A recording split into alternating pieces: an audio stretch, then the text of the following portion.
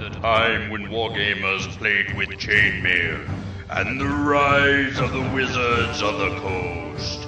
There was an age of gamers. And unto this, Gygax, destined to bear the crown jewel of TSR upon a troubled brow, to show you all how to roll for initiative. Issue 62 of the Roll for Initiative podcast. This is volume number 2. Sitting in with me today, as usual, I am DM Vince. I'm sitting with myself, yes. And DM Nick. Hello. Coming aboard as a fill-in this week, and hopefully further weeks, DM Will. Hey there. And as a special guest appearance, I should say RFI, WGPRN Family's own author and acclaimed writer, Tracy Hickman. Hello, everybody. It's good to be back. We love having you here. Thanks. I love being anywhere. So, Nick, what have you been up to? What have I been up to? Well, not a whole lot, really, as far as the gaming situation is concerned. Didn't do any gaming last weekend. But, we talked about before we started the show, got me reviewing my notes on the whole Underdark stuff that my friend Jeff and I were working on, so... just maybe get the creative juices flowing again. It's been, sitting, lounging in my computer for a couple of years now before I had done any work on it. So I think it's about time I need to do a little bit more. So hopefully it'll see the light of day. We'd love to see it. Yeah, I hope to put it out there. And, Will, why don't you tell us a little bit about your background and how you got into gaming, and so people can get familiar with your voice. Okay, well, it's real easy. My sister started gaming back in the early 60s. She's a long-time gamer. She got me into D&D. Actually, it was Chainmail in the early 70s, and then from there on, it just progressed there on. I love the game so much, went to Basic and then Expert and First Edition, Second Edition, 3.5, and now it's the Pathfinder. That's where I'm at right now these days. Well, besides that, she was big time in miniature games, so now I also do a lot of miniature games, BattleTech, Starfleet Battles, you name it, and any board game in the world made, I will play it. I heard at Gen Con you were running about 18 games at one point, weren't you?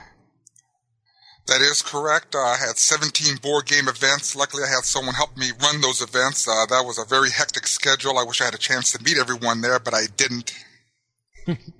Yeah, you can't meet everybody. It's very hard. So, and Tracy, what have you been up to since I last saw you at Gen Con? Since Gen Con? Yeah. Yeah, well, I went to Dragon Con since Gen Con. And, how was that? Oh, it was amazing. Actually, it was for me, it was the best Dragon Con that I've ever attended. We did a killer breakfast at Dragon Con this year and drew a really big crowd, which was amazing because we were opposite William Shatner's appearance and Doctor Who's appearance. And, that people would actually come and play in our game when they could be off listening to the Shat. I mean, hey, come on. That was great. Did anybody do a Shatner death in the Killer Breakfast since Shatner was nearby? Everyone did a Shatner death at Killer Breakfast. You couldn't avoid doing a Shatner death at Killer Breakfast. It was actually fabulous because we had Richard Garriott, who's an old friend of mine. And you may remember him as Lord British from the Ultimate Games, and and more recently he's been doing a lot of MMO things. But he was at the convention and he came to our Killer Breakfast since he used to play in our Killer Breakfast 25 years ago, and helped us out with the opening. I mean, it's really cool because Richard Garriott since then has paid for the big ticket and flown to the International Space Station. So, I'm kind of like having an astronaut in my game. It was pretty cool. That is pretty cool. That's awesome. Yeah, it was a lot of fun. Actually, it's a little known fact that both my wife and I have our DNA on the International Space Station. Wow. Because Richard took it up there for us. So our DNA is in orbit.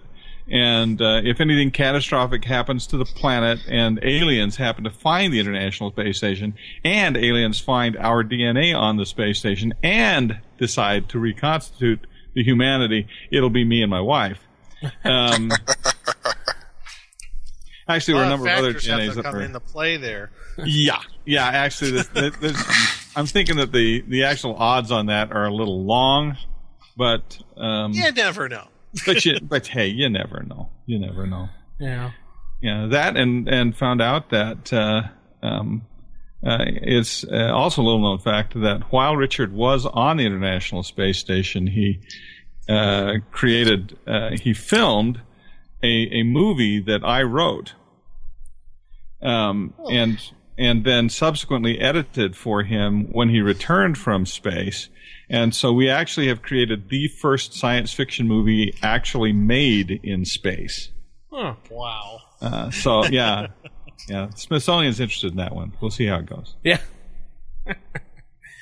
Okay, cool. Thanks for that. So you wanted to know what I've been up to since then. The truth, what I've actually been working on since then is I'm writing a Batman novel for DC Comics. Oh yeah, remember you were talking about that last time. Wayne of Gotham. Yeah, I've been looking forward for that. Yeah, it is really a solid book. I'm so excited about this book, and been working on that and trying to honor the legacy of Batman and all of the different iterations of Batman down over the years, and that's been an interesting journey. So I've been writing the Batman book. We've been doing our online serial book Black Shore at dragonsbard.com. You got to come and check that out because the only place you can get it is from me. And in addition, we've started up our writing seminars, and that's been going really well. The online writing seminars. Oh yeah, that was such a great deal too. You get that. It's like a class package, and you get to work with you and your wife on how to becoming a proper author. Well, we primarily like to teach people story and the structure of story and how to create a story that is solid and really works. And we have, in addition, of course, to the actual writing of it, and we're very much into new media. As we tell our authors, it's not about being published anymore. It's about being read. Yes. It's all about finding your audience and speaking to them. Good point. Very good point. Yeah, that's a very total good point. Structure of a story is so important these days with all these adventures that are being released and even in books, what have you. Yes, structure is very important.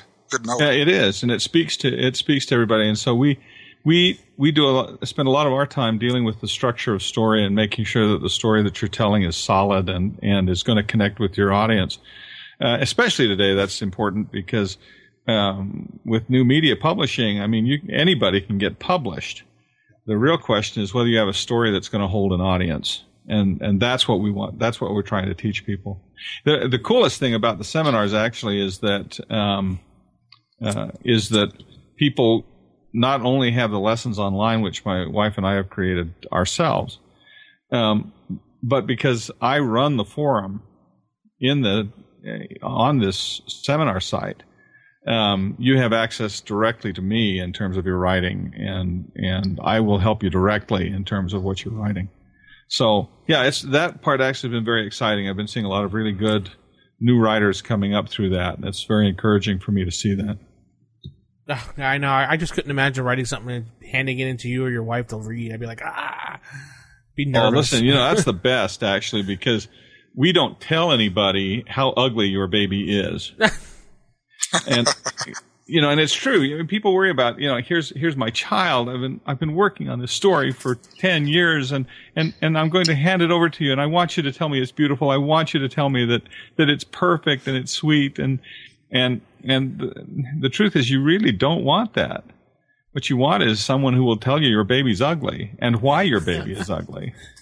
Because the truth, sadly enough, because if you send this child into the world is not going to care.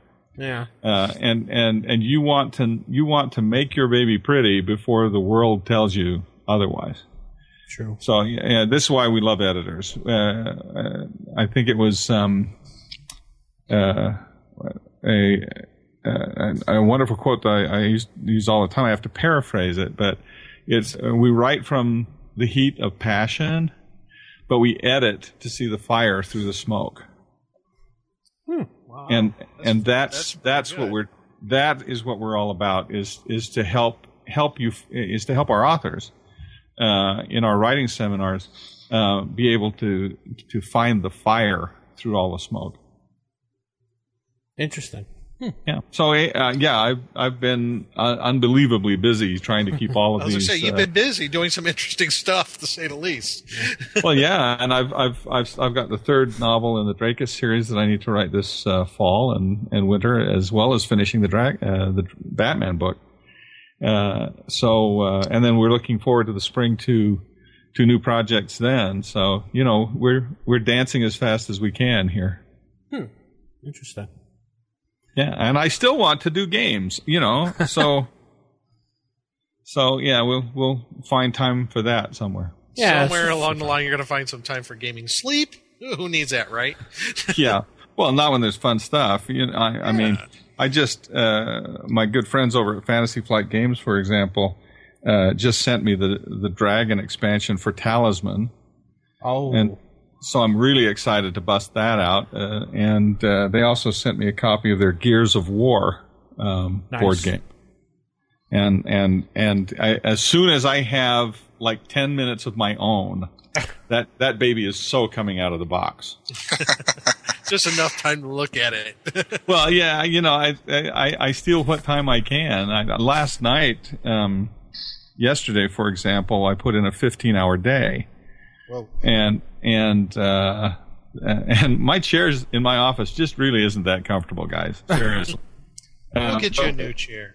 Okay. Well, and the problem yesterday was my wife and I were writing a new chapter for our online Blackshore book, and we needed to get it posted that night, and so. Yeah, and it was a really wonderful chapter. I was really happy with how it turned out. But it was, we were posting it at 10:15 at night. So it's just the reality, I think, of the age in which we live. It's the reality of the new market that we're struggling to adapt to. Nice. Okay, cool. I wanted to, bring up something that Mr. Hickman brought up with Fantasy Flight Games, since I'm a big board gamer. I'm going to tell you, that is a solid company right there. If you really want to get some good board games, and I mean, they're really hardcore and making some good quality games out there. Yeah, they do. They've got tremendous, what I call toy quality. Yeah. They have lots of toys, and I want a game with lots of toys in it. I just really do. In fact, I actually wrote for them. Just earlier this month, actually, they released a novel that I did for them called Fireborn, Embers of Atlantis, which was a novel that I wrote for them in their Fireborn universe. It's an urban fantasy, which is new for me. I haven't written urban fantasy before. It was a lot of fun, but that just came out, and I also wrote a scenario for them for their Mansions of Madness. And was able to do some fun things with the components in that one that they hadn't thought of doing before. Now that's interesting. I would like to know about that because I own Mansions of Madness and I demo it at the board game conventions as much as possible. So is this something that hasn't been released yet?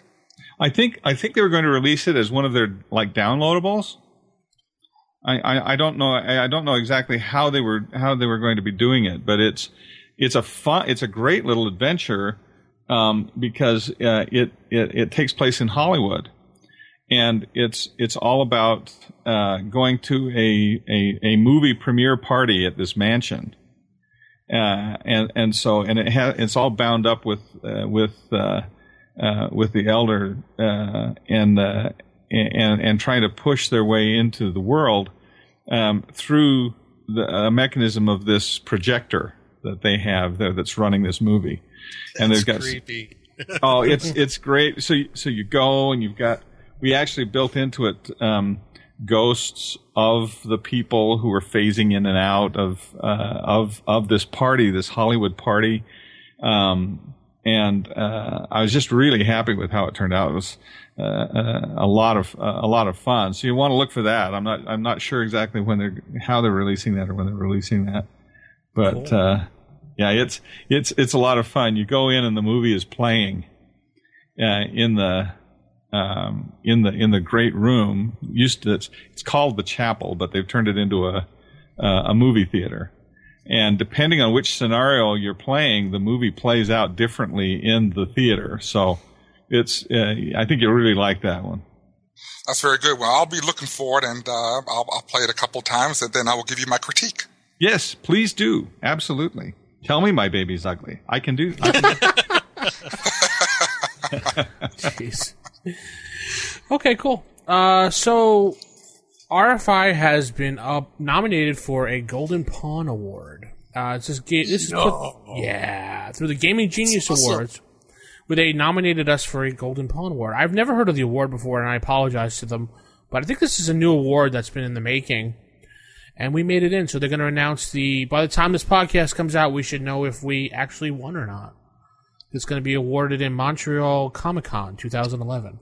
Oh, please, oh, please, oh, please, oh, please, oh, please, oh, please. Hey, it's just an honor to be nominated because so many people throw their podcasts in there, and just like the Emmy Awards, if you make it to the nomination round, that's just an honor in itself. I agree. This is completely unrelated, but I was once nominated, or I was forwarded for a Grammy. A Grammy? I know. It's hard to believe, isn't it? What did you sing? Well, I sing baritone. Oh. But what actually, it was, of all things, it was for the Dragonlance movie soundtrack. Well, it was a good soundtrack, though. Which is an awesome soundtrack. Yeah. Seriously, I have always said that the Dragonlance movie is the best radio play ever put on DVD. Oh, yeah. Yeah. If you can turn off the monitor, it sounds fabulous. It's a fabulous experience. But I was actually forwarded for a Grammy nomination on that one, because I wrote Elven lyrics to the Elven hymn that was part of that, and so I've always thought that was another strange fact about me. But I think frankly, you guys have got a much better shot at the Pawn Award than I had at a Grammy. Thanks a lot. I appreciate and I support you in this, absolutely. Excellent. Just send them an email saying, I'm Tracy Hickman and I support this podcast, and we'll win. That's all we need. Just your word. Yes, because we all know, of course, that my word and $1 will buy you a large drink at McDonald's. Wait, we can get a large drink at McDonald's? For $1 and my word, yes. Really? Cool. Oh, yeah. Awesome. Forums. We are up and jumping in the forums, and we changed the theme. People have been donating to the forums to help improve it and giving us feedback, so we're happy about that. We should probably let everybody know that on the forums we made an announcement about a particular DM screen. How would you know about that, Nick? You're never on the forums. Yeah, I was on there today. Yes, as promised for the past, I don't know what year now. I think, yeah. We finally, well, I should say I finally stepped up and produced a Dungeon Master's, or I should say a Game Master screen compatible with First Edition. We'll say that. And you mean the good game? Yes, the good game. Yes, that one, exactly. And you can find it by going to the osrgaming.org forums, and there'll be a link there in the announcement section. And I'll get the exact link. I'll say it on the air, but no one's going to be able to follow it because it'd be too difficult to follow it on the air. It is osrgaming /main/products.html, and then you can see the screen right there. And it's a pretty cool looking screen that we had someone draw up for us, and it has the basics of what you need to play any First Edition type game. Yes. It's made out of wonderfully thick cardboard. Enough, it's not cardboard, actually. It's a stronger material than cardboard. It's almost like the material they use for the modern... Adamantium? Yeah, adamantium, yeah. Titanium. The board, the GM screens they use today for that material, it's like step below that. Oh, nice. Yeah. So if you fold it up and whack a player on the head, if they're a little unruly player, it'll still hold up. Yeah, it'll still hold up. This will hold up. I gotta get myself one. It has what you need on there, and just to give you a basic rundown, it has all the class attack matrix, the armor chart, creatures struck by only magical weapons, character monster saves, monster attack matrix, missile fire concealment chart, thief function table with climb ability, encounter reaction, morale, invisibility detection, spell recovery timetable, and a quick healing spell reference chart. And that could be yours psionics. for no psionics. Oof, no. Yes, we didn't waste like a whole other thing with psionics that nobody is used such anyway. a relief. Thank you. Oh, no, I use psionics now. I mean, that's the purpose of having mind flayers and intellect devourers and all those other good monsters. Psionics do have a place. I told you, Will uses all the good stuff that we don't use, apparently. And right now, it's being offered for an introductory price of $11 plus $3 shipping in the United States only. Ooh. For now. So if you want to get a hold of one, we only have 20 right now, and it's going like hotcakes. So I don't know if they'll be still around by this time the podcast gets out. So if you're one of the lucky ones that spotted on Facebook or spotted on the forums or on Dragon's Foot, then you're lucky. You probably already have one. Yes, order your new DM screen now. Tinker Gnomes are standing by. Yes, and we will get more. We just only ordered a certain amount just because we weren't sure who wanted them and who didn't want them. It's better to order a little amount than order like 100,000 and have like 4 people buy it. Then I'd be like Al Bundy with all the shoes in his house going, what am I going to do with all these shoes? When the meter maid contract falls through. Anyway. That's too funny. Dun, dun, dun, dun, dun. So, Nick, what do we got for stars? For stars, we do have one new review over at iTunes. Yay. And this is from Frankie Green Jeans. Okay. And Frankie Green Jeans says, good, with 5 stars. And like Casey he says, these guys rock. I have tried many gaming podcasts over the last few years and get tired of most of them in a very short period of time. I've been with these guys from close to the beginning and still look forward to the show every week. Yes, they could be more prepared at times. Yes, they could not talk over each other, but listening to the podcast is like an actual gaming session. It's also nice to be reminded how cool Dragon Magazine was back in the day. Keep up the good work. We don't talk over each other, do we? No, I don't know. Do we talk over each other? I don't think so. Well, thank you for that. Yes, thank you, Frankie Green Jeans. And anybody else, if you want to give us a review, head on over to iTunes and type in at the iTunes store, search Roll for Initiative, and you can click on the link from there.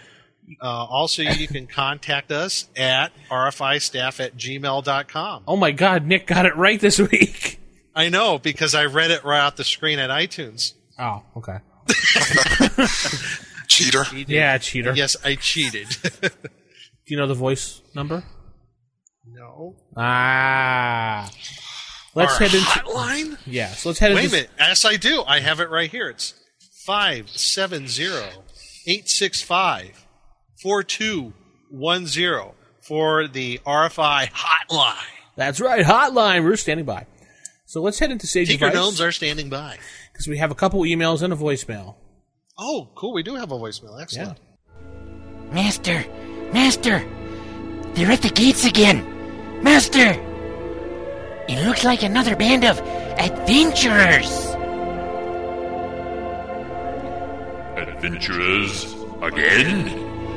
Always the same. Coming to me for sage advice. For Sage Advice this week, we're going to start off with the voicemail, so everyone just give a mute on your microphones and we'll just play the voicemail. Greetings, this is Full On Gamer from Thaco's Hammer and D20 Radio.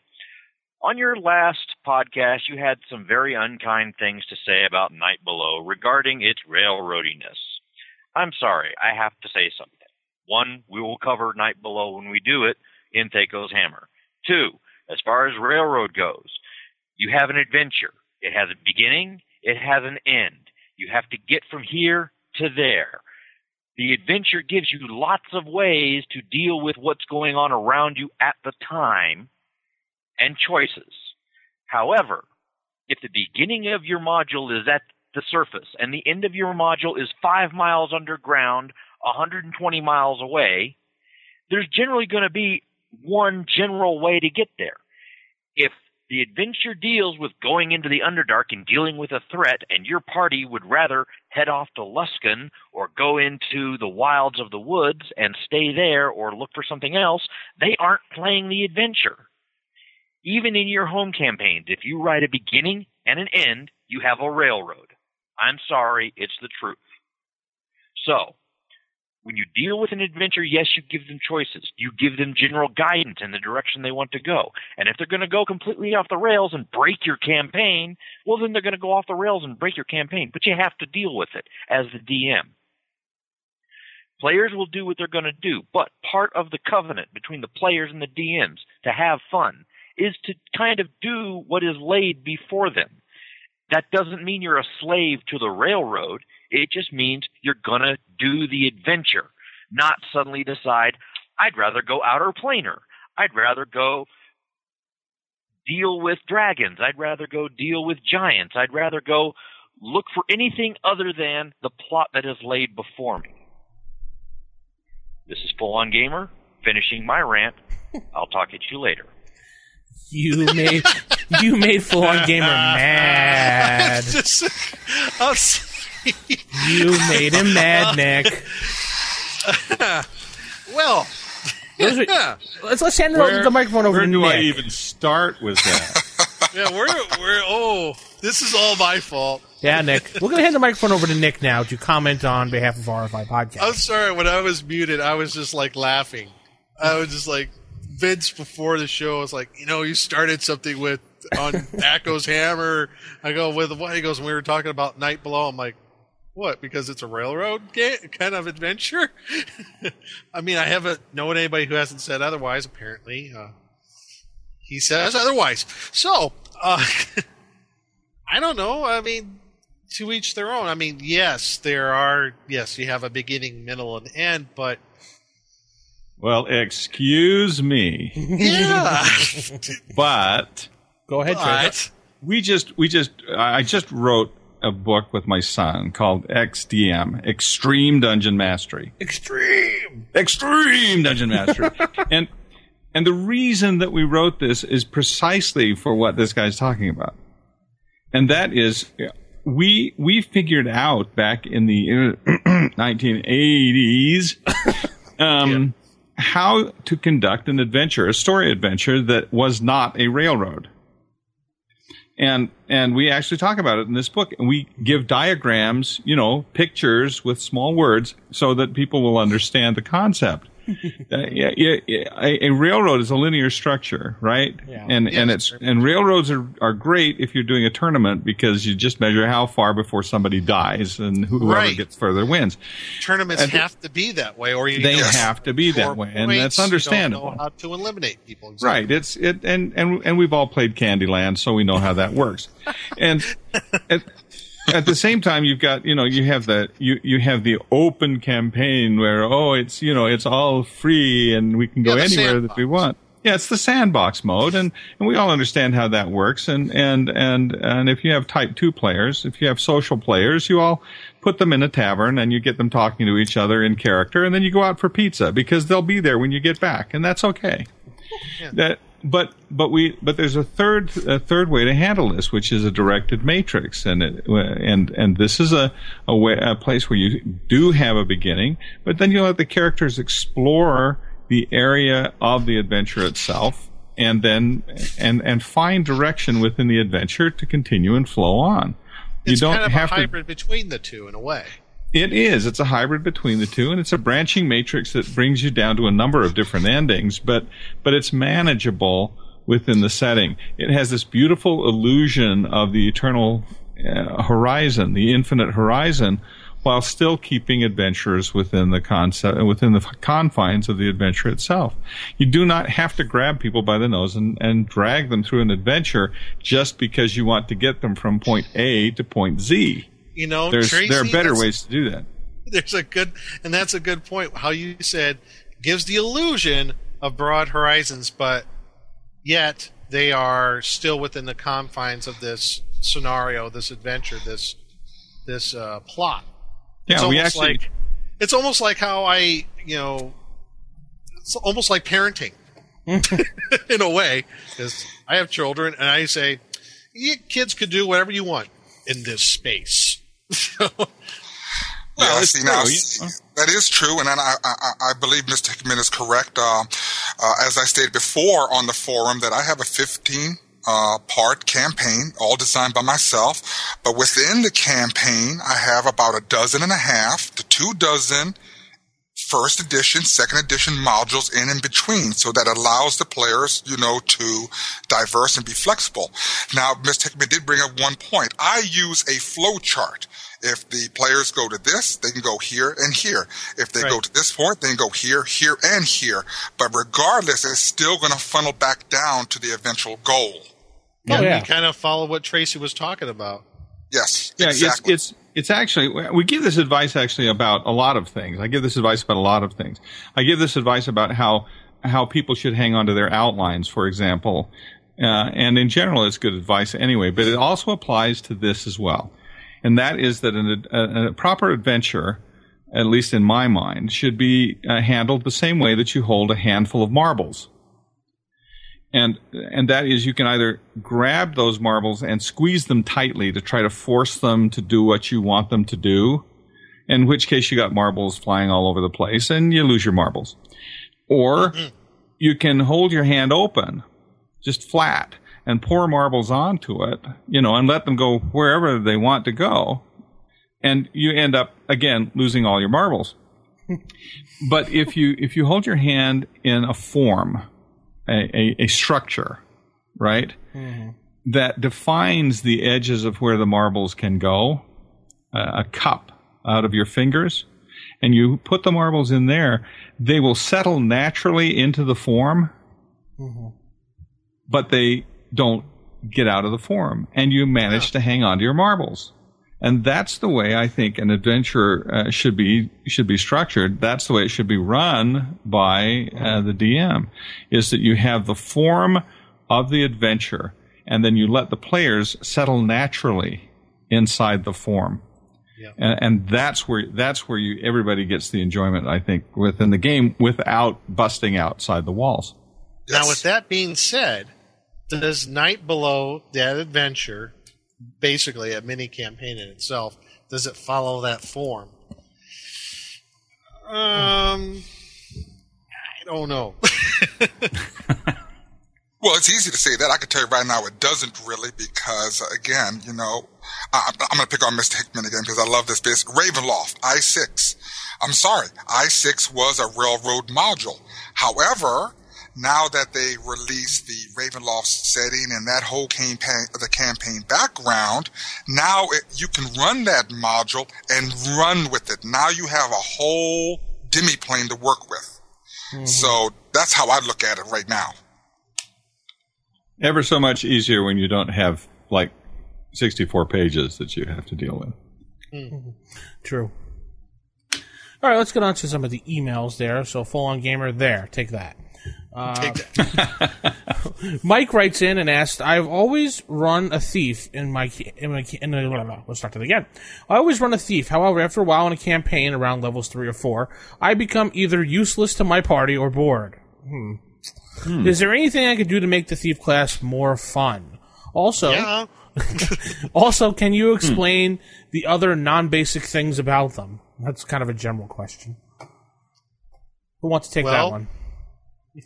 Let's see. I don't know. Backstab. Hello. Yeah, I know. You got that backstab attack. You get behind the enemies of the party. I mean, you become a real crucial part of a battle, for one. Unless it's a frost giant. I know this is going to come as a surprise to you guys, but I do have an opinion on this. Go for it. The reason that thief characters so often become boring is because the referee does not play ethics within the body of the game. The whole thrill of being a thief is to be disruptive, to be counter-cultural, counter-societal, right? And if all you're doing is, we used to tell the story, this story in our seminars. You have a thief, and he goes into the town, and he walks up to somebody and says, "Well, where's the richest part of town?" "Well, if you turn right and go down 3 blocks, that's the richest part of town." So the thief goes down the richest part of town, finds this really good-looking house, and he uses his lock-picking abilities. He breaks in the door, finds, that the room's full of treasure, and then steals the treasure. This isn't very exciting. This is boring. Yeah, it's boring. No wonder the thief is boring.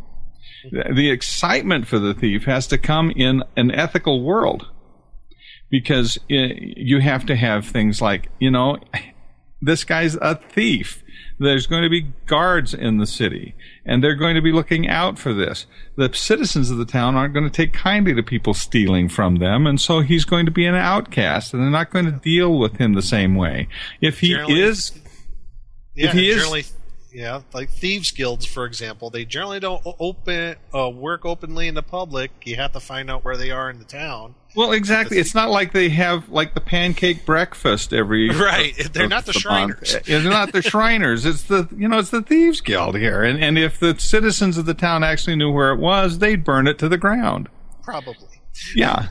So the reason I think people have problems when they play the thief class is because the DM isn't willing to impose upon the thief the very thing that makes being a thief exciting and interesting. Yeah, and that is that that they are fighting a world that really doesn't want them to do what they're doing. I think that's a good point when you talk about like the ethics of being a thief. Also, I guess more mechanics wise, in a game mechanics sense. I know I've been guilty of this, and I think maybe other DMs have been too. We get kind of lackadaisical when we plan adventures, and we don't necessarily plan out things that are necessarily put a thief to task all the time. Like making complex traps or complex riddles. Well, it's true. And there is kind of a curve to that, because when a thief gains more experience, generally those sorts of things get easier. So as a DM, I know at least on the DM side of the screen, it becomes a little bit more difficult to plan those sorts of things too. Well, I think we actually get too bound up in the rules. Yeah.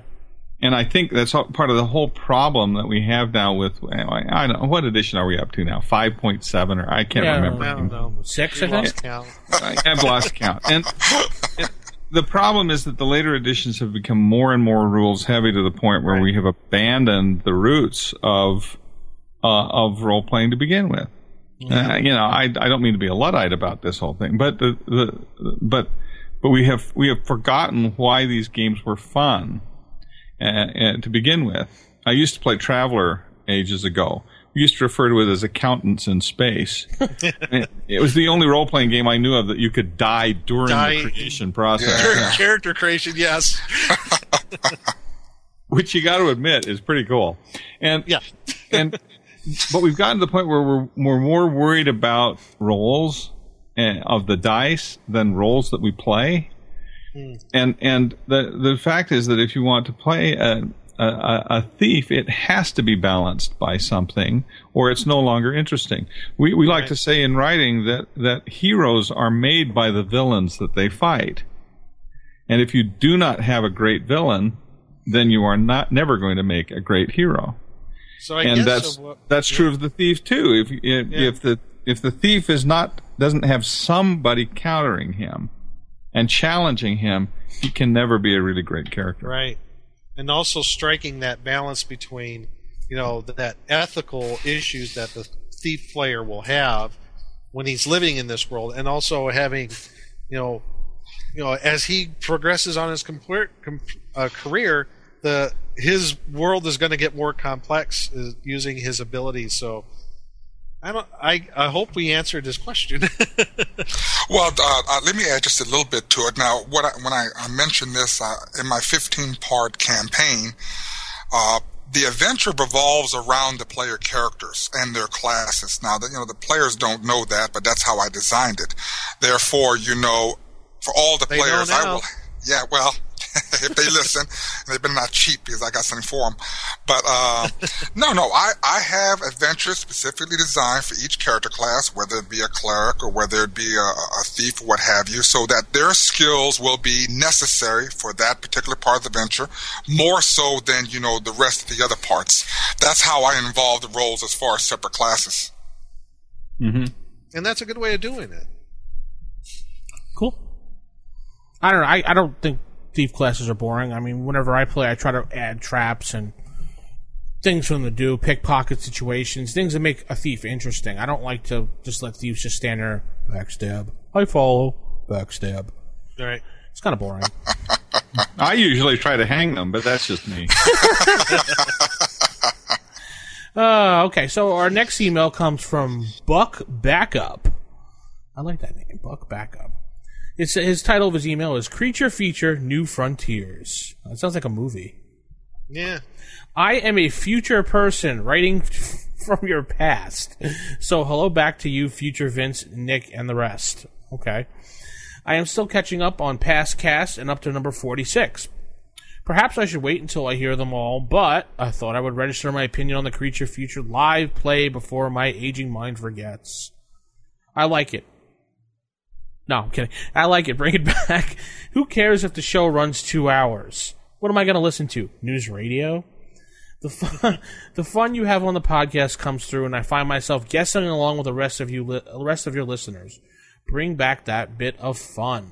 Play on, strong as ever. A loyal listener, Buck Backup. Well. No, we're not bringing it back.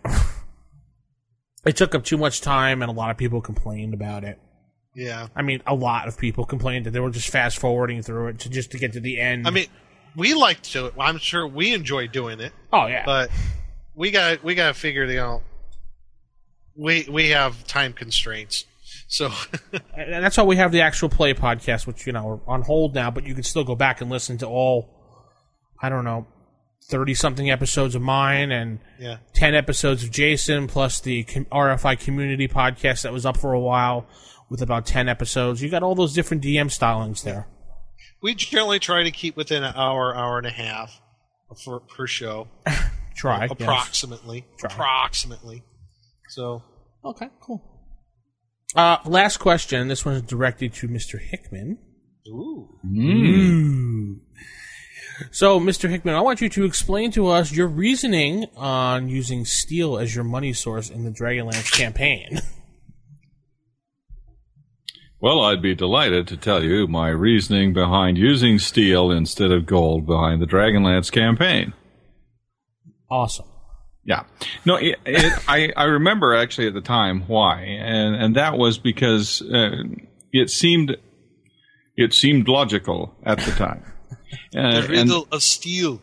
The riddle of steel. It seemed like the right thing to do. No, we actually did give some thought to this, and I thought, gold, especially in a universe which we had in Dragonlance that had just gone through such cataclysmic upheaval, gold itself is really kind of a lousy metal.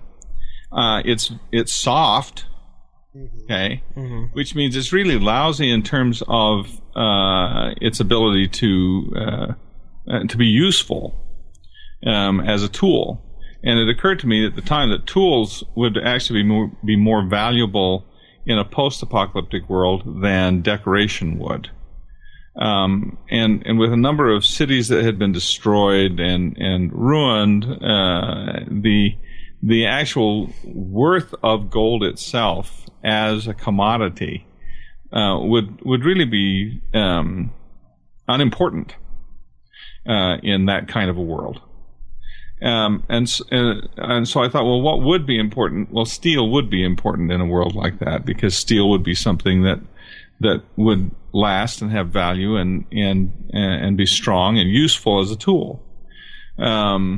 As a source of money, however, I think it's kind of lousy. And having come to this brilliant realization in my youth that we should look at the true value of things and establishing steel pieces instead of as a replacement for gold pieces, I wasn't into more than 2 adventure modules before I completely regretted that decision. I mean, you know, a steel piece is equal to a gold piece. We keep having to explain the monetary system every time we turned around. Yeah. And people say, well, what is that in gold pieces? It was a translation problem, and so that was the original reasoning. Whether it was a good idea or not, I think maybe I would have changed that if I could go back. Okay, cool. I was just wondering why you always had used that. Yeah, that was the original thinking, was that steel would be more valuable as a metal than gold would have been. Like I say, gold has great conductive qualities, but you know that's not something you need in the medieval world. And beyond that, its primary ability is to maintain its luster and look pretty and be easily shaped. None of which I thought would be really terribly important to the people following the Cataclysm. Mm-hmm. Okay, cool. You have any sage advice you want to send us in? rfistaff@gmail.com, 570-865-4210. You two can call in and rant on Underdark with Full On Gamer against Nick. as we head into table matters.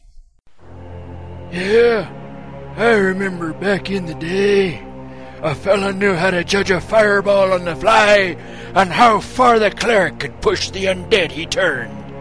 I tell ya, with all these min-maxers and munchkins, metagame and power game, there's something missing that I'm here to learn ya. Now sit down and crack your book while I commence to teach you some. Table manners.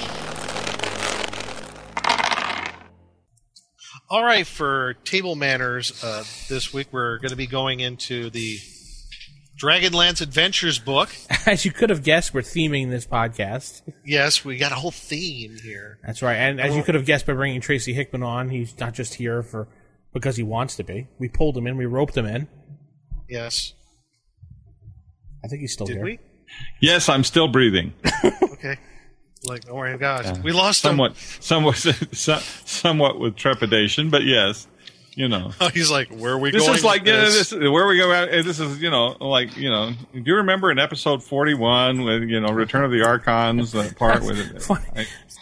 That's why I did that to you at Gen Con when I first shook your hand. I was like, how you doing? He's like, good. I'm like, I got this character I want to tell you about. And he's like, oh, great. Oh, God. Oh, yeah, thank you. Oh, look at the time. I think I have a seminar I need to teach. He laughed hysterical, and I'm like, nah, I'm just kidding. I had to do that to you because you say you always get that.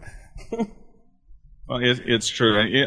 I love talking to fans. I absolutely adore talking to fans and meeting them, and especially online. I've got the Facebook page, and I tweet from time to time, and I actually just opened a forum on my trhickman.com site so that I could just answer people's questions. You want to stop by and ask me a question. So I love talking to fans.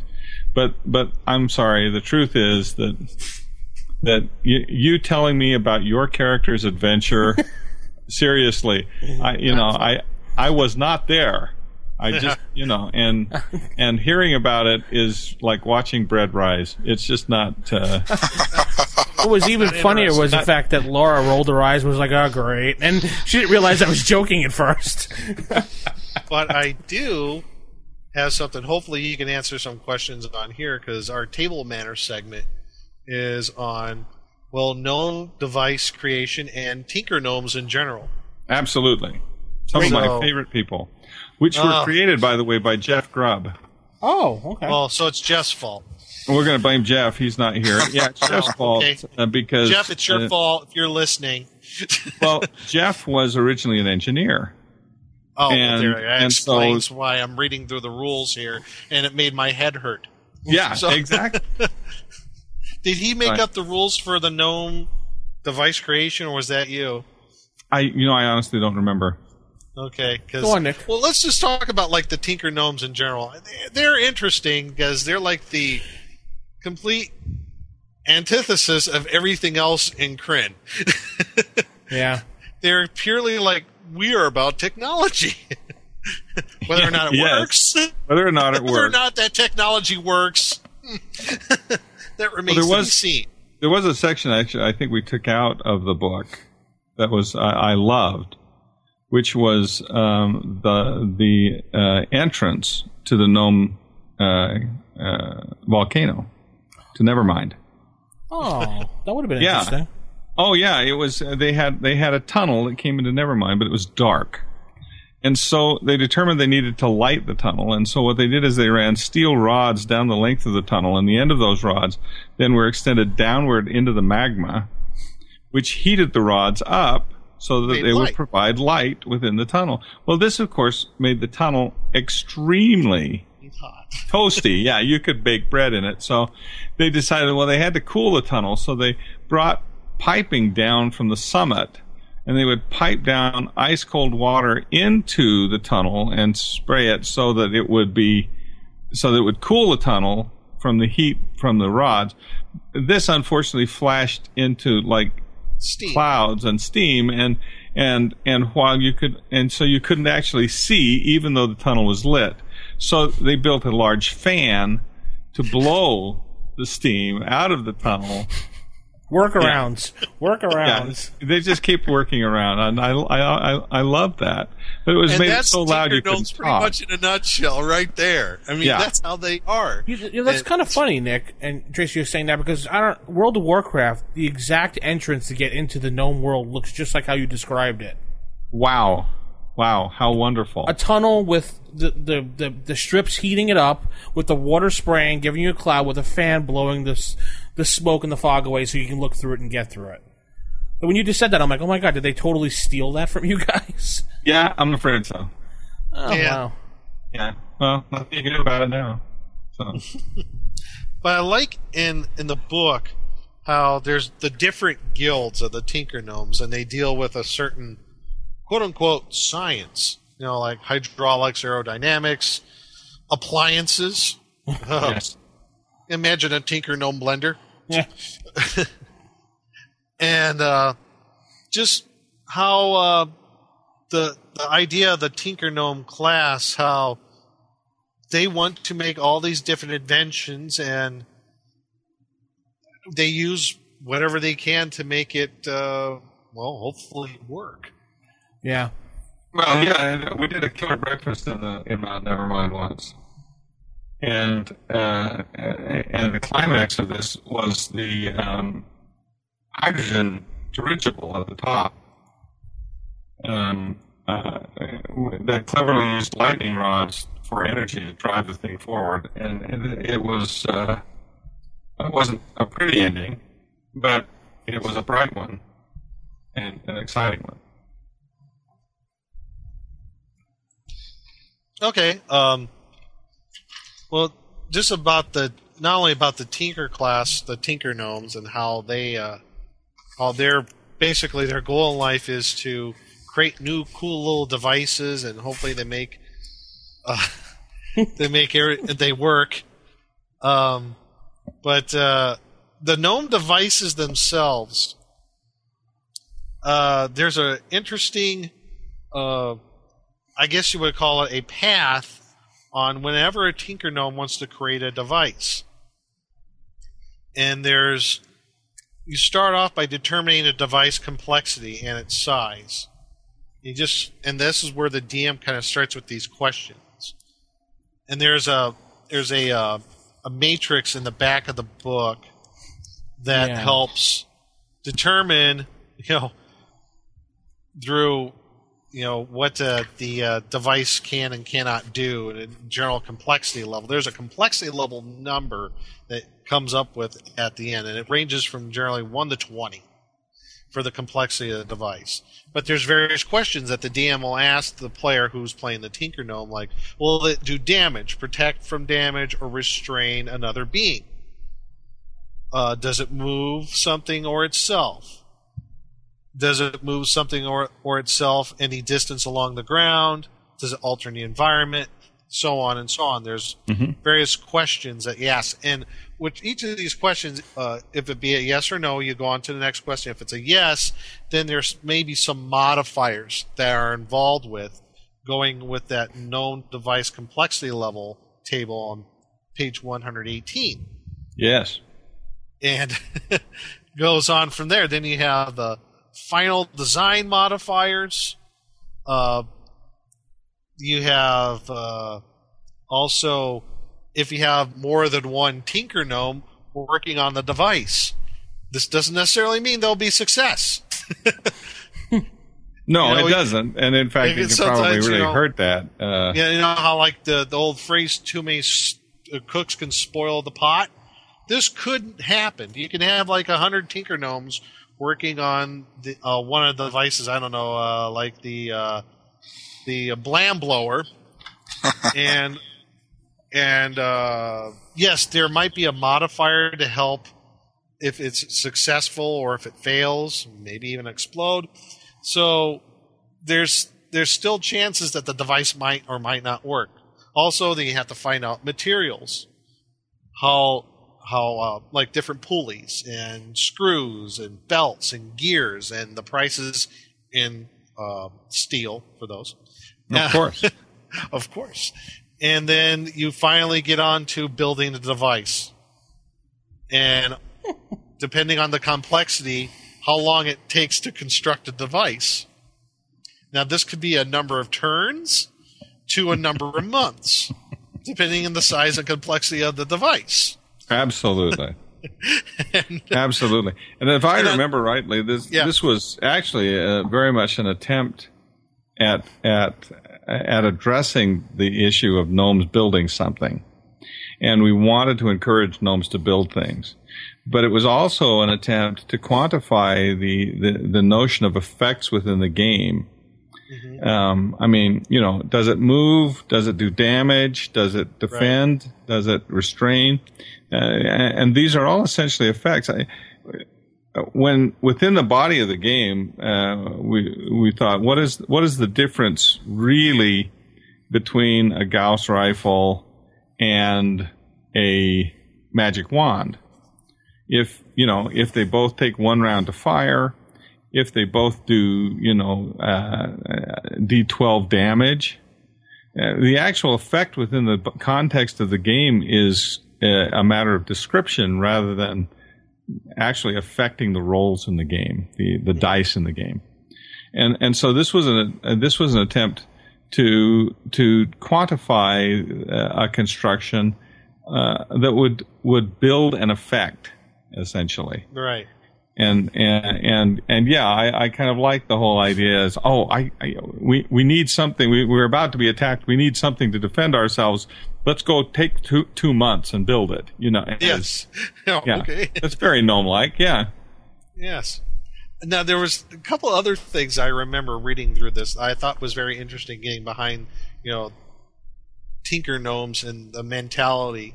One is the larger the device or machine or wherever it may be, the less complex it is. Conversely, the smaller, the more complex. That's how Tinker Gnome engineering works. Yeah, big is better. Absolutely. Bigger is better. It's going to have less parts. Yeah. Generally.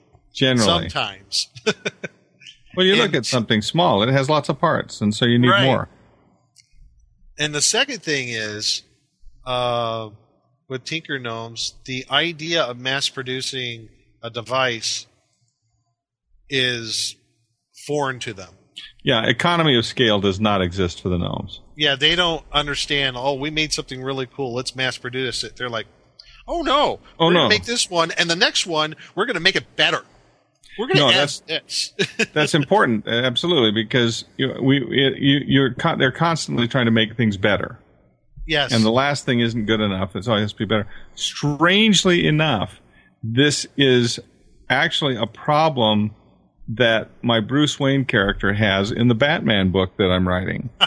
So does this mean that Bruce Wayne is a gnome? It may be. Could be. He's part gnome. Who knows? Well, he does.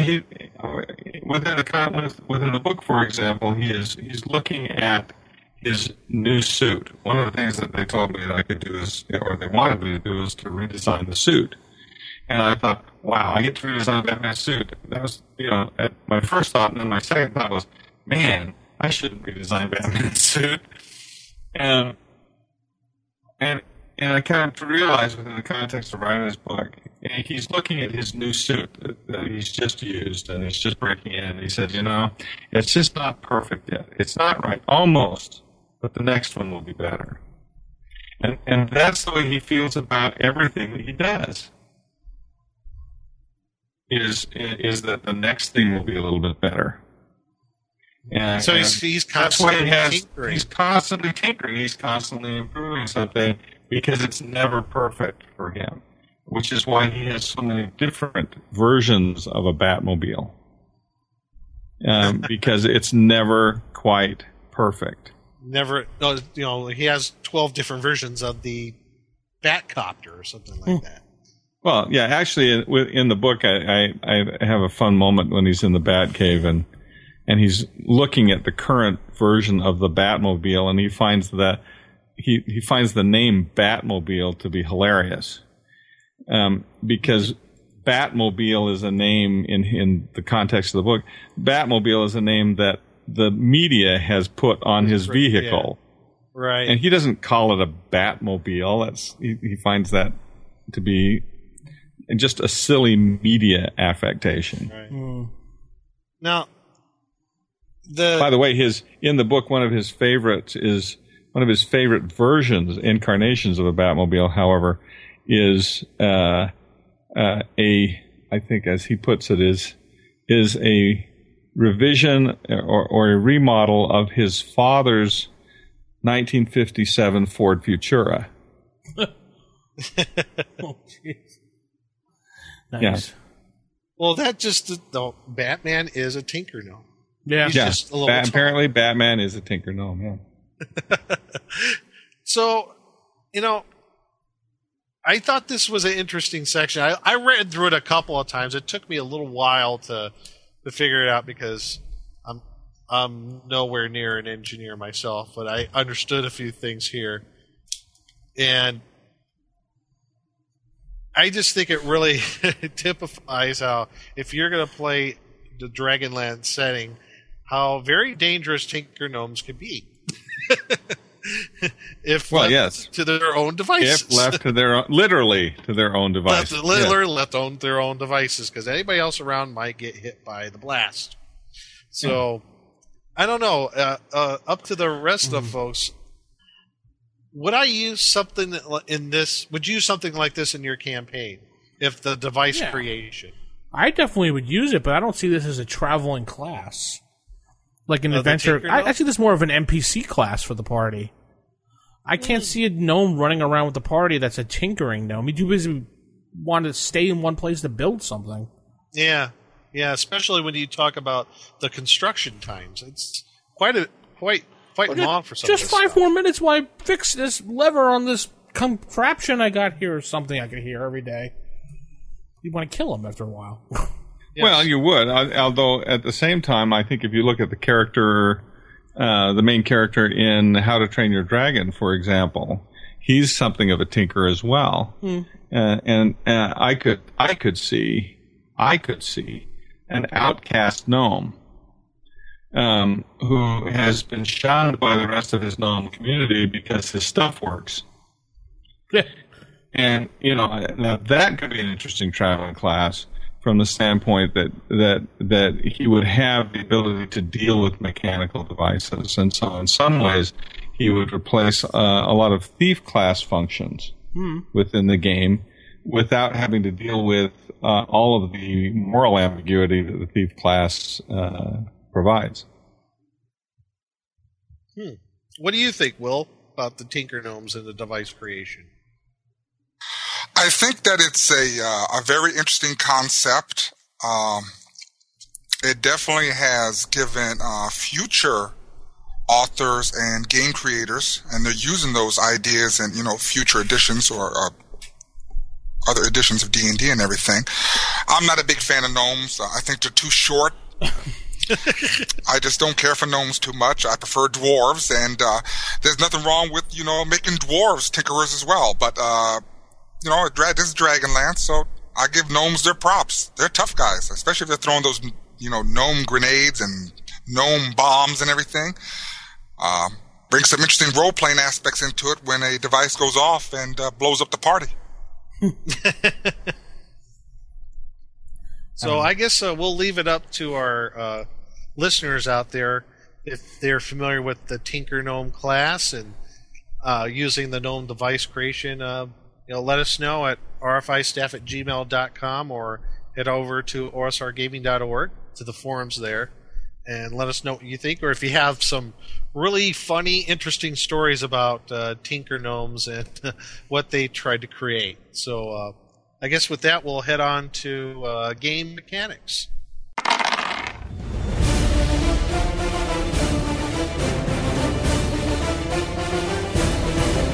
Oh man, what the heck is that?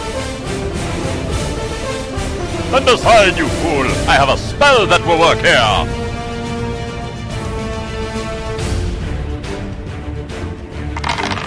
What do you mean I can't hit with that?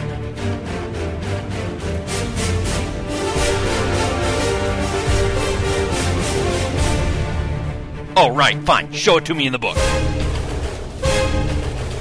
Welcome to Game Mechanics.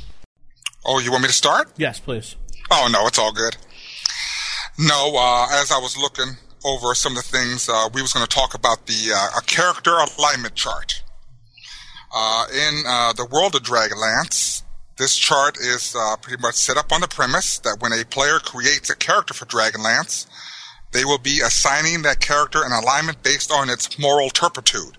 For example, the good, neutral, or evil aspect. Unlike regular first edition D&D, when a player assigns an alignment to a character, that character will act within the scope of that alignment to the best of that player's ability. However, in the Kryn setting, the actions of that player will dictate the alignment of that character as it progresses in adventures and so on. So basically, as I studied this and read this, I remember this when I used to run the DL1 series all the way up to DL16. I think the book came out a little bit after. I'm not sure. I can't remember after all these years and everything. There's a chart there where the DM will keep track of the moral alignment, based on the player's actions. This is very important because, for example, in first edition AD&D, if you have a paladin that commits a transgression, it's an automatic, they lose their abilities and powers and, their alignment changes until they repent. In this case here, let's say a player wants to play a Knight of Solamnia or what have you, or become a Solamnic Knight with a lawful good alignment. Mm-hmm. Mm-hmm. Okay. The player will possibly make some, transgressions that are normally not lawful good. Whereas then the DM will keep track of those decisions and then penalize them on the chart. Like if they do something that's like more neutral, their actions are more neutral instead of good, they'll penalize them a couple ticks. Now what that will do in the chart is that's going to push the alignment to lawful neutral. But before he hits that lawful neutral mark, he's going to hit a transition area. The moment that happens, that's when the bad things happen to these characters. For some characters, it's a lot worse than others. A prime example is for the Knights of Solamnia, they're going to lose their abilities. Their fall from grace will occur. They lose all their powers, and they become simple fighters until they redeem themselves. In the case of a Solamnic Knight character, they would have to do good things to backtrack back up to that lawful good area or to that good area, and then hopefully through that experience points gain their levels back. Now, I wasn't really certain there, Mr. Hickman. I didn't see anything. Are these levels are permanently lost, or are they gained back, via experience? It wasn't really clear on that. So that would be a DM rule. What do y'all think? I think neutral, I think that they'd come back. The intention, I think, here was to address the idea prevalent at the time. People say, "Well, my character's lawful good, and then they would go out and do neutral stuff, or they do evil stuff. Yeah, right. And or I'm lawful, and they'd get all chaotic in their actions, and it was an attempt, I think, within the body of the rule set to deal with the difference between what the character, what they said the character was, and how the player was playing the character, and to try to keep them, at least within the body of who they were, or who they had said that they were. At the time, I believed that it made for more interesting play if you could enforce that. I've become less of an enforcer these days than I think I was in my youth.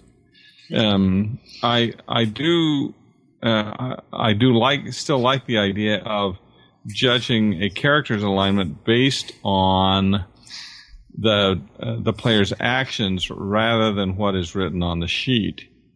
And I think that makes more sense. I think it makes for better play, and more interesting characters. I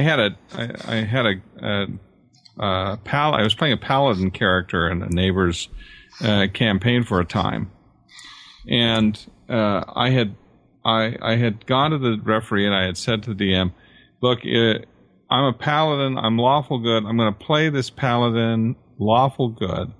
But I'll tell you right now, I think it's rude. My character believes that it's rude to check the alignment of the other members of the party unless they do something overtly wrong. Mm-hmm. And so as a result, we ended up going into this castle, this tower, with a whole party full of neutral evils and thieves and cutthroats, led by this paladin. Interesting. And it made for great play. What happened? The scenario was that this tower had been once belonged to a good man and had been taken over by this evil wizard. And as a consequence of this, I once refused to allow the rest of my party members to break down a door, because the door was the property of a good man, and the wanton destruction of this man's property seemed wrong to me. As a result of this, they had a tendency to send me ahead scouting quite a bit.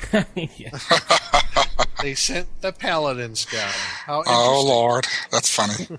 Well, and actually, at one point then, they sent me left when they turned right, and they came across a couple of bugbears, and we had this goblin, or we had a gnome character that was with us, a player character that was with us, who could speak bugbear. And they were in the middle of parley over this whole thing, and the gnome was saying, "Okay, look, guys, we don't really want to fight you. We don't want to have a lot of trouble here. We're not interested in the treasure you're guarding. We're looking for something bigger. Just tell us where it is. We'll walk away. Everything is going to be just fine between us." It was about this time when the bugbears were considering this offer that I returned to the party. Oops. And for me, it was very simple. Bugbears, evil, kill. So I pull out my sword, and I'm charging to the front of the party. And this gal that was playing this gnome saw me coming. She only had a moment to think about it, and she turned her character around. This gnome turned around, held up his little arms, and said to the paladin who was charging, "No, stop, they want to repent." Quick. Okay. I was just imagining where the bugbear is probably going to say, "Yes, the treasurer's stab." That's what I was waiting for. Well, and I stopped. I said, I didn't speak bugbear, of course, and so I told the gnome, I said, "Tell these vile creatures, if they'll repent, then I will spare their lives." And so this gal who was playing the gnome turned back to the bugbears, and in bugbear, of course, said, "Okay, look, you're going to tell us where the treasure is, or do I sick him on you?" And so, to this day, my paladin character believes that the bugbears repented of their evil ways and went on their way. Interesting. That does make for interesting play. It can make for better play, but you have to have people who are used to that kind of thing. I've always felt that alignment needs to be based on action rather than some arbitrary assignment. Yes, truly. I truly agree with that. That's very important because a lot of people, well, I say a lot of people, a lot of players that I noticed that, are not capable of understanding, the scope of alignment, playing it within the scope, whereas, like you said, judging by their actions.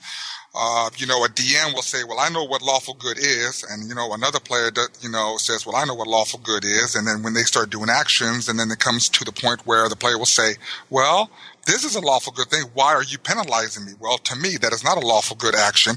So it makes for interesting role playing. It makes for some interesting, conversations between the players. And I think alignment would have to be spelled out as much as possible, and the chart as well. Yeah. I think that the players, though, have to understand the transition area, because when the alignment shifts into those two transition areas between good and neutral and evil, that's when they really need to know, because that's when the DM will punish them. Per the rules and everything. For example, like both the wizard and the cleric will 10% of their spells are going to fail. You roll percentile dice. If you roll below 10, your spell fails. The cleric, they will still lose their 2 levels. The magic user will, of course, by the time it changes to another alignment, they get a new robe color and so on and so on. So players have to pretty much decide, like, what kind of alignment do I want and what am I good at playing? Because I really don't want to get punished by the DM. The last thing you need is a cure critical spell to go off to heal the paladin that's fixing to die from the bugbears, and then he rolls a 2 and the spell failed, Dead paladin. Well, yeah, exactly. Although I like I say, I have changed and become, I guess, a kinder and gentler DM over the years, although considering the Killer Breakfast events that I run, that people may not quite buy into that. But I'm less concerned anymore with punishing players than I am with inspiring them. Right. And I would if I were to use a system like this, it would be to inspire players to better play rather than to impose penalties on the players. One of the things that Howard Taylor, who's the Schlock mercenary artist online, always says about improv is that the answer to any question needs to be yes and. And I think that's probably the best, a really good approach for DMs as well in terms of running their games and their relationship to the game mechanics.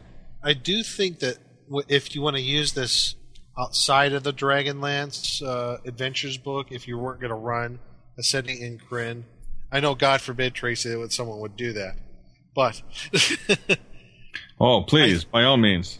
I think that this would work in a campaign if you were going to do this from the very beginning. I don't think this is something you can do right in the middle of a campaign. And showing that in your campaign world, yes, if you're going to, within the alignment system of this particular game, there is a system to where you can, if you fall off alignment, certain things are going to happen, and I, as a DM, can track that. And I think that shows that also that there's certain consequences for your actions based upon on your alignment. If you fall that morality of your alignment, I guess you might want to call that. So I agree totally that this can, this is a great system or a great set of rules for Ravenloft. And I say this not from the module perspective, but for the campaign, especially when characters are making their decisions. And this gives the Dark Powers more an opportunity to actually, influence those characters to become more evil or what have you, to escape from that original alignment. I mean, this is great. I think this is a great tool for the Ravenloft campaign. Yes, sir. That's exactly what this is, right? We have cookies. Yes.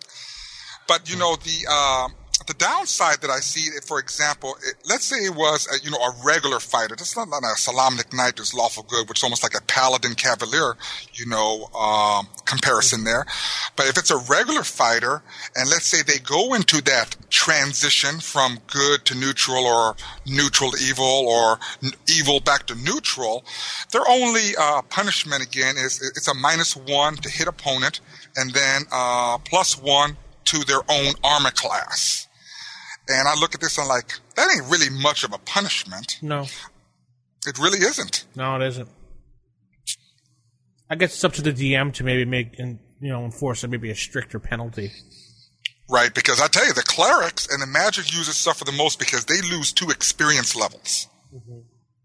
So then right then again, just like Mr. Hickman said, you want them to raise the quality of playing. You want to, raise the standard, and that's very important. Yes, I agree with that totally. It's a good system. I think it's really interesting to do, but I wouldn't use it because I don't like keeping track of things like that. Too much going on as a DM. It is busy. Yeah. I mean, and that's the other thing I think I've kind of changed over the years, at least in my own mind, is to get away from busy and to get back to having fun. When we did the XDM game, for example, well, no, it's all right. When we did XDM, Extreme Dungeon Master. Extreme. When we did every time you're going to say that, we're going to have to do that. I know, you're going to have to do that. It's true. I was gonna stand behind him in this booth every time someone said I love XDM. I was going to go Extreme. But I figured he would have punched me in the head after about 15 minutes. So. No, but one of the things we did is we put in a game. We put in our own role-playing game, and we called it the XD20 system. And because it's a role-playing game, we have to have a basic and an advanced version. Right? Yes. Yeah. Well, the basic version, the character sheet has my stat. Yes, I love that. One stat. That's who you are. You're like 5, and that's all you get. And that's, it takes it way down to the most basic level. Advanced, hey, we'll give you 3 stats. But but the whole idea was to get away from all of the busy work and get back to the mental exercise of having a good time and weaving a story together. So I look back on what we did in those days and this in particular. And while the theory I think is basically correct, I think that if I were to do this now, it would be the DM would say, you're a knight of Solamnia here. You've been carousing for 3 weeks. I'm thinking that you aren't anymore. Okay. Oh, one thing that made me laugh was the XDM character sheet for basic was just like my name, my stat, my description, and that's like all it was on the page. It's just like you look at that sheet and you look at like say 4th edition, and you're like, whoa. Oh, hey. Well, seriously, I had a guy in New Zealand who bought this book, and who wrote to me and said, "This is all we play anymore, is XDM." Because at first they took out their 4th edition character sheets, and they were spending hours trying to just get a character sheet. And then they looked at my game, and it was like, oh, there's my stat. Okay, let's play. and they loved that idea that you could just get into it and have a good time. So I actually have a lot of people today who write to us in the XDM forums and the XDM website who tell us, you know what? This is what I play now because this is fun. This doesn't eat up my life. This is a good time, and this is what I remember gaming. That's great. That's right. It's perfect if you want to just play. Yep. That's it. That's my thoughts exactly when you said, Nick, there the KISS method. That's awesome. I love the KISS, but it's simple. Depends on the DM. That's true. But then again, I don't let alignment ever be a straitjacket. And like I said, this is a very simple rule here, or a simple set of rules here concerning the alignment. I think it's very simple. Mm-hmm. I don't think it's very convoluted and very difficult to maintain. Good Lord, I mean, we're DMs. We've been doing it forever. So something like this just comes natural to me as a long-time player and DM of 36 years. I like the system. I think it works fine. It keeps players on the edge. And, hey, sometimes they need that. Yep. Besides, y'all know how it is in 1st edition. I mean, you make an alignment issue, you lose a level for each shift down. So if you go from lawful good to lawful neutral, that's one level, and lawful good to lawful evil, that's 2 levels, and it just keeps on going, keeps on going. So I like how they do this transition method here with Dragonlance. I think it's a very simple tool. I think it will work, and as a matter of fact, since we discussed it, I'm going to look into implementing it in my Ravenloft campaign. Cool. Something I definitely would like to see someone design is a Ravenloft for Osric, so we can just see what they have come up with. I know it'd be hard to do it with all the copyrights and everything, but it'd be interesting to see. What do you think? Sure. Well, I think that Ravenloft is a trademark of Wizards of the Coast. Or is that TSR? No, wait a minute. Hasbro. Yeah, okay, it's somebody. Who are they? What I do know is it's not mine, and so whatever they decide to do with it, hey, good for them. How about like Extreme Ravenloft? Or? Extreme Ravenloft. Yes. What's cool is I was reading on your forums for Extreme Dungeon Mastery Extreme, and now I'm picturing like liches like on bikes jumping into rivers. Yeah, there's like people made up things for Extreme Dungeon Mastery. So if you want a specific setting and you just feel like being imaginative, you can go to his forums, and there's people like made up like robot history ones and all these neat little things. And I'm like, wow, they should just like print these things out and like sell them alongside the book. I mean, it'd be so much fun to see all these things. Yeah, I think my favorite story from Extreme Dungeon Mastery. Extreme. Thank you.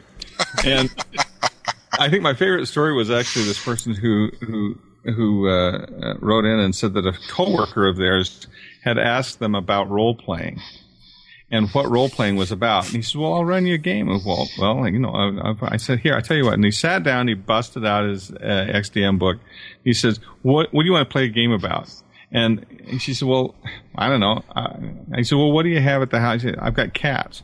And so he instantly created this RPG about her cats and all of the things that they would have to problem solve. How do they get up onto the counter? How do they, how do they get to the milk here? And then a burglar came into the house. And how would the cats defend their milk against the burglar, right? And because the system was so simple, they could go ahead and role play all of this, and it absolutely opened up this woman's eyes to what this was all about, and got her into the game. So yeah, I love the idea of simple anymore. Okay, cool. So let's throw it out there for people. If you use the character alignment tracking system, or you've come up with your own system, which you'd like to see, give us a shout out, rfistaff@gmail.com, and we'll head into our next segment. As the secret portal yields to your efforts, you stand amazed at a vision from the most fevered dreams of avarice. Before you lies the Dragon's Hoard. So for Dragon's Hordes tonight, we're going to be talking about, we have to talk about this without, talking about Dragonlance. Dragonlance? Yeah, Dragon Armor. Yeah. How could you not talk about Dragon Armor and Dragonlance? Right. So Dragon Armor, pretty much, this armor is been used by the Queen of Darkness throughout many ages of Corinth. It consists of padded tunic and leggings with a plate mail, breastplate, and shoulder of plates. Basically, this is a custom-fitted armor that is made for a certain person, and no one else can use it. If they try to use it, they suffer a penalty to using the armor. Mm. Where it's all the spikes on it. It makes it hard. Is that what it is? I was trying to figure out what exactly about it is, because the dragon plates are hard to manufacture. Yeah. See, well, you get hung up on stuff all the time, and you can get cut by it. It's pretty hard. Now, it could be. Is it based off of just one type of dragon plate, or could be any dragon color? Or because I don't really see anything about what colors of dragons. No, I think actually it's custom fitted armor, and as I recall, Larry Elmore is the armorer. He's the one who actually came up with the armor. Right. He said you guys saying it's equivalent to a scale mail plus 2 armor. Yeah. Yeah, and I think that's probably about right. And you subtract 1d6 points from any cold-based attacks or damage. Yes. Now, I wonder if you can take different plates of dragon and put it on the armor and change it up a bit. Is that maybe the original thought process in that armor? No, I don't think so. I think that the armor is designed to work as a piece. Okay. And because of that, interchanging pieces isn't going to actually help you at all with that. The importance in armor is actually how it all moves together. Mm-hmm. And that's and I think with the dragon armor, that's the case here. Nick, have you ever used this dragon armor? I haven't, but you know what? I'm considering it. And now, this dragon armor, it's not made of the scales of a dragon, is it? No? It doesn't really say. Now, I'm wondering if you can make something like that, just kind of like modify it to where, you can make it out of dragon scales, and thus whatever dragon it's made out of, the skin, it's because you have to admit we've all done that in the past. I mean, who hasn't, after killing their first dragon, tried to pull the plates off the dragon and try to make armor out of it as a trophy or shield? Oh, I got players that use everything, including the spleen of a dragon. The spleen of the dragon. They use everything. I think there's a whole adventure there. We could do Spleen of the Dragon. It would be an interesting. Hey, Tracy, there's your next book, Spleen of the Dragon. It could be Spleen of the Dragon. I've used dragons, every other part of a dragon in a title. I suppose I could use Spleen of a Dragon. There we go. You heard it here first, folks. Tracy Hickman's new book. No, I'm kidding. I mean, it sounds better than pancreas. Yeah. So that's too wordy. It is. It's too wordy. It's too complicated. Spleen. It just goes. Spleen. It works very well. I have players that they use every single part of the dragon. The teeth, the bones, the blood, you name it. They kill a dragon. That thing is not going to waste. Jeez. Well, it's a scale mail armor, this armor, so I would just, when I envision this armor, I envision it being equivalent of whatever dragon is there for the time being. And the reason why there is the cold bonus on the armor is because the armor is designed to keep the bearer warm. Because it's usually used in flight, and at altitude it gets cold up there. Right. This whole entire book is a great little book, The Dragonlance Adventures. I suggest anyone picking it up to use it for their campaign. Dragonlance is a good setting. In fact, I played the heck out of this book that so much the orange spine is broken on my copy. Much like all the orange spines did when they fell apart. Will, you were telling me before the podcast you had an interesting copy of the book? Yeah, this is kind of unusual because I haven't opened this book in a number of years, and I just forgot completely about it. But when I opened it up just to get comfortable and remembering everything, I noticed that the entire book is upside down. The contents are upside down. The whole thing is upside down. So I'm reading the book upside down, and someone says, like, what are you doing? I said, I'm reading this book here. And he said, well, why is it upside down? And I said, oh, no, let me show you. And I guess it was some flaw. It was a bad print or just an unusual mistake. That was kind of weird. I wouldn't. That's kind of cool, actually. Yeah. That's a collector's item. Yeah, I'm probably going to take a picture of it and show you all later on. It's funny. That'd be something to definitely hold on to, because I'd like to have something like that. I've heard of that, but I've never actually seen of the upside down books. Oh, then I have to take some pictures of some other books I have. You'll be interested in some of those things that happen. Well, there was quite a few anomalies that came out of TSR back then, so that's the best word I could describe for it. Like, what was it, that print of the DMG where it had actually several pages of the monster manual in it. Yeah. There's a whole bunch of things that they did, and I don't know what the printing press did back then.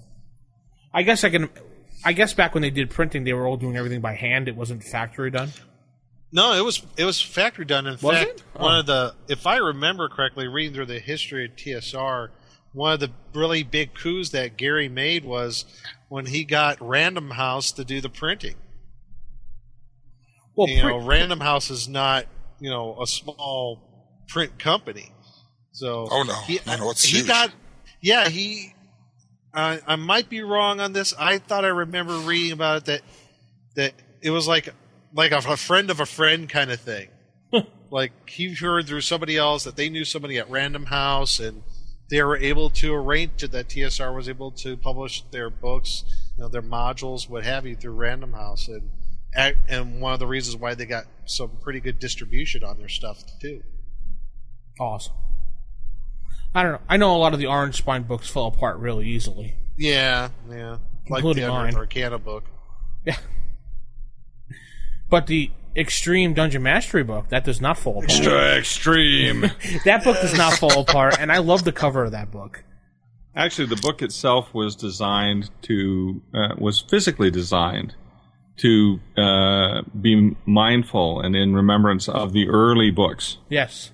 The paper quality itself was chosen specifically so that it would feel like a first edition book. Oh, I didn't know that. Cool. Yeah, it's now true. I have to get one.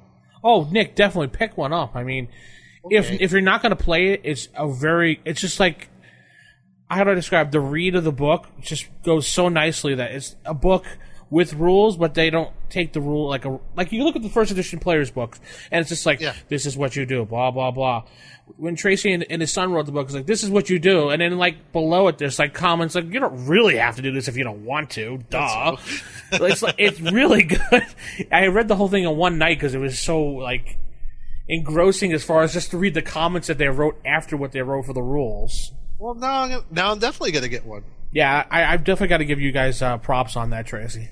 Oh, thanks. Yeah, it's a fun read, and we had a blast doing it. I love the section on role playing down since the time of Socrates. I think it's I love the idea of the Christians versus Lions LARP not working out as well as they'd hoped. No, that didn't work out too well. One section I liked, but I didn't understand the magician section. Yeah, the magic section. Well, my son is a professional magician. Right, I got that part. And he loves the idea of like conveying of the idea of a DM being able to do magic in the game. And some of it's a bit convoluted, but yeah, I mean, it actually has a pretty good section. If you remember from Labyrinth, for example, when the Goblin King is juggling the ball between his hands. Yeah. Yeah, it explains in this book how to do that. Right. And it's, and so the idea that you could sit down with a DM and all of a sudden he'd be able to like perform the magic in the game was something that he wanted to include, the performance aspect that he wanted to include in there.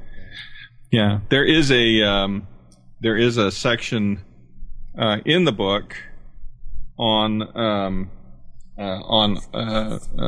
pyrotechnics. Yes. Oh yeah. I like you guys keep commenting on the smoke machine throughout the book. Where's the smoke absolutely. machine? Got it. And lasers, and smoke machines. Both very important. But if I may, I can find for you actually my favorite section, which is out of the pyrotechnics section of that book. That is a good section, that book. Yeah, it is, and it's. Let's see if I've got it here handy at all. And because XDM is also available on Kindles, strangely enough. Wow. How did that work out? I know you can't. Did the pictures come out with it too, or just straight up text? No, the pictures actually did come out, and because I did the translation. It's like a slight laugh to Kindle or something. I don't know. Well, it's just that so many people, I think, when they make a Kindle book, they make it look just ugly. Oh yeah. And I wanted to make sure that our book looked good on a Kindle, so we did. We included a lot of the art, and it's got. Well, let's see here. Oh yes, okay. Here we are. This was the section I was going to read to you. There are many sections in the book. In this arson section, okay. Yeah. Well, I think of it as the arson section. It's the pyrotechnics section. The giant, incredible fireball, aka Homeland Security watch list, is one of them. But this is the last. This is the Armageddon Hellstorm, aka NSA Black Ops hit list. And it says, if I may read, Have you ever been running a game for your friends and thought, boy, I could really use a realistic volcano inferno that engulfs an entire city block in a highly concussive fireball? That would be the perfect end for tonight's adventure. Well, of course you have. Who hasn't? So our solution to the pressing question is the Armageddon Hellstorm display. Here is the simplest way to build one out of materials you probably have around your own home. First, obtain a large microwave-safe casserole dish. Second, you must blank. And you have to understand this section was heavily redacted, okay? Third, after your plane lands, you will cross the border into blank. There you will find some Blankians. When you talk to the Blankians, make sure to ask for the weapons grade blank and not the blank that they try to pass off as the real blank. Next, with infinite care, you gently blank without blanking the delicate blank blank blank at a minimum distance of 5 miles. There you go. That's good. That's good. The best part about the whole extreme dungeon mastery, Extreme. thank you, is that players don't level the DM levels. Interesting. Speaking of which, Tracy, I haven't got my my level improvement. Oh, yes, I'm sorry. You all gain a level. Oh, thank you. Sweet. Dun, dun, dun. Can I be like the high dungeon mastery arc something or other? Like you guys? I think so. It's described in there exactly what the levels mean. I can't remember offhand what all those levels are, but like the super secret levels that only Tracy and Tracy, you and well, it's really impossible to get it because every time anybody approaches it, we just make up new levels. yeah. Yeah.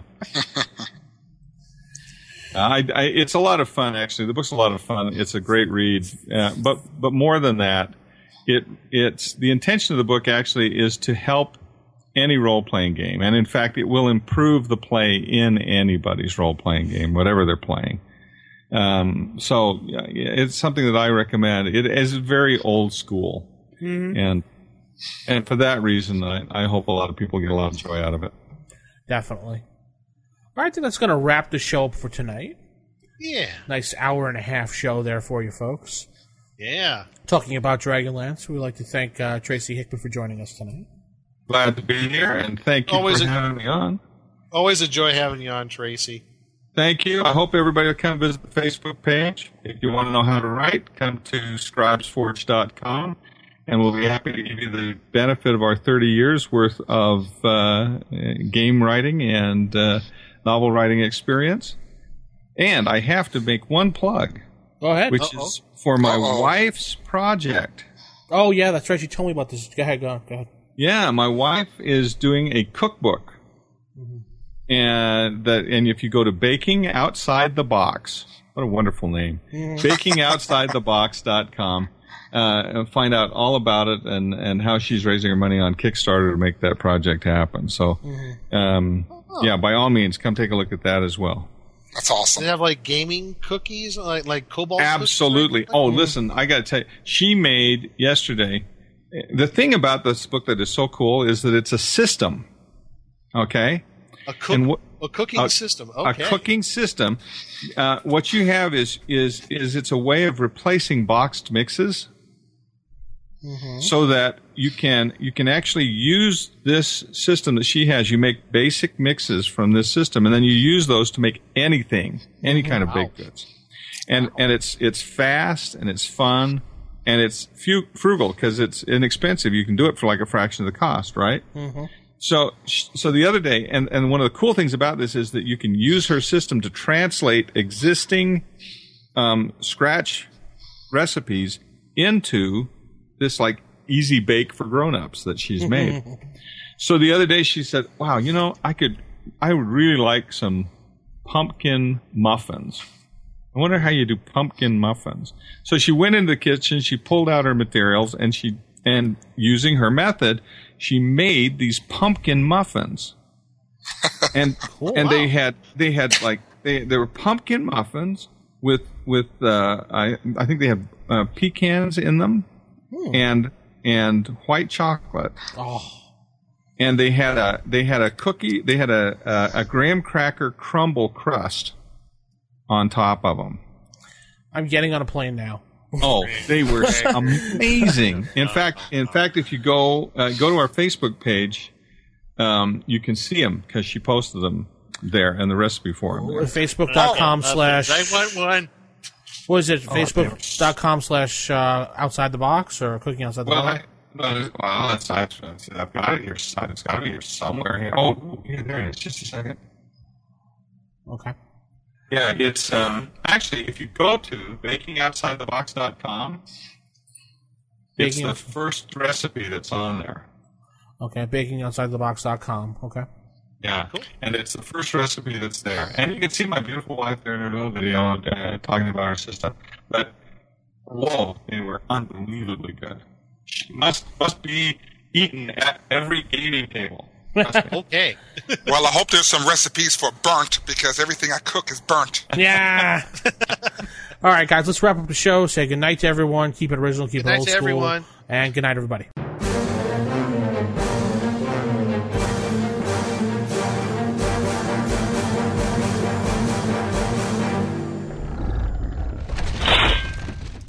Roll for initiative.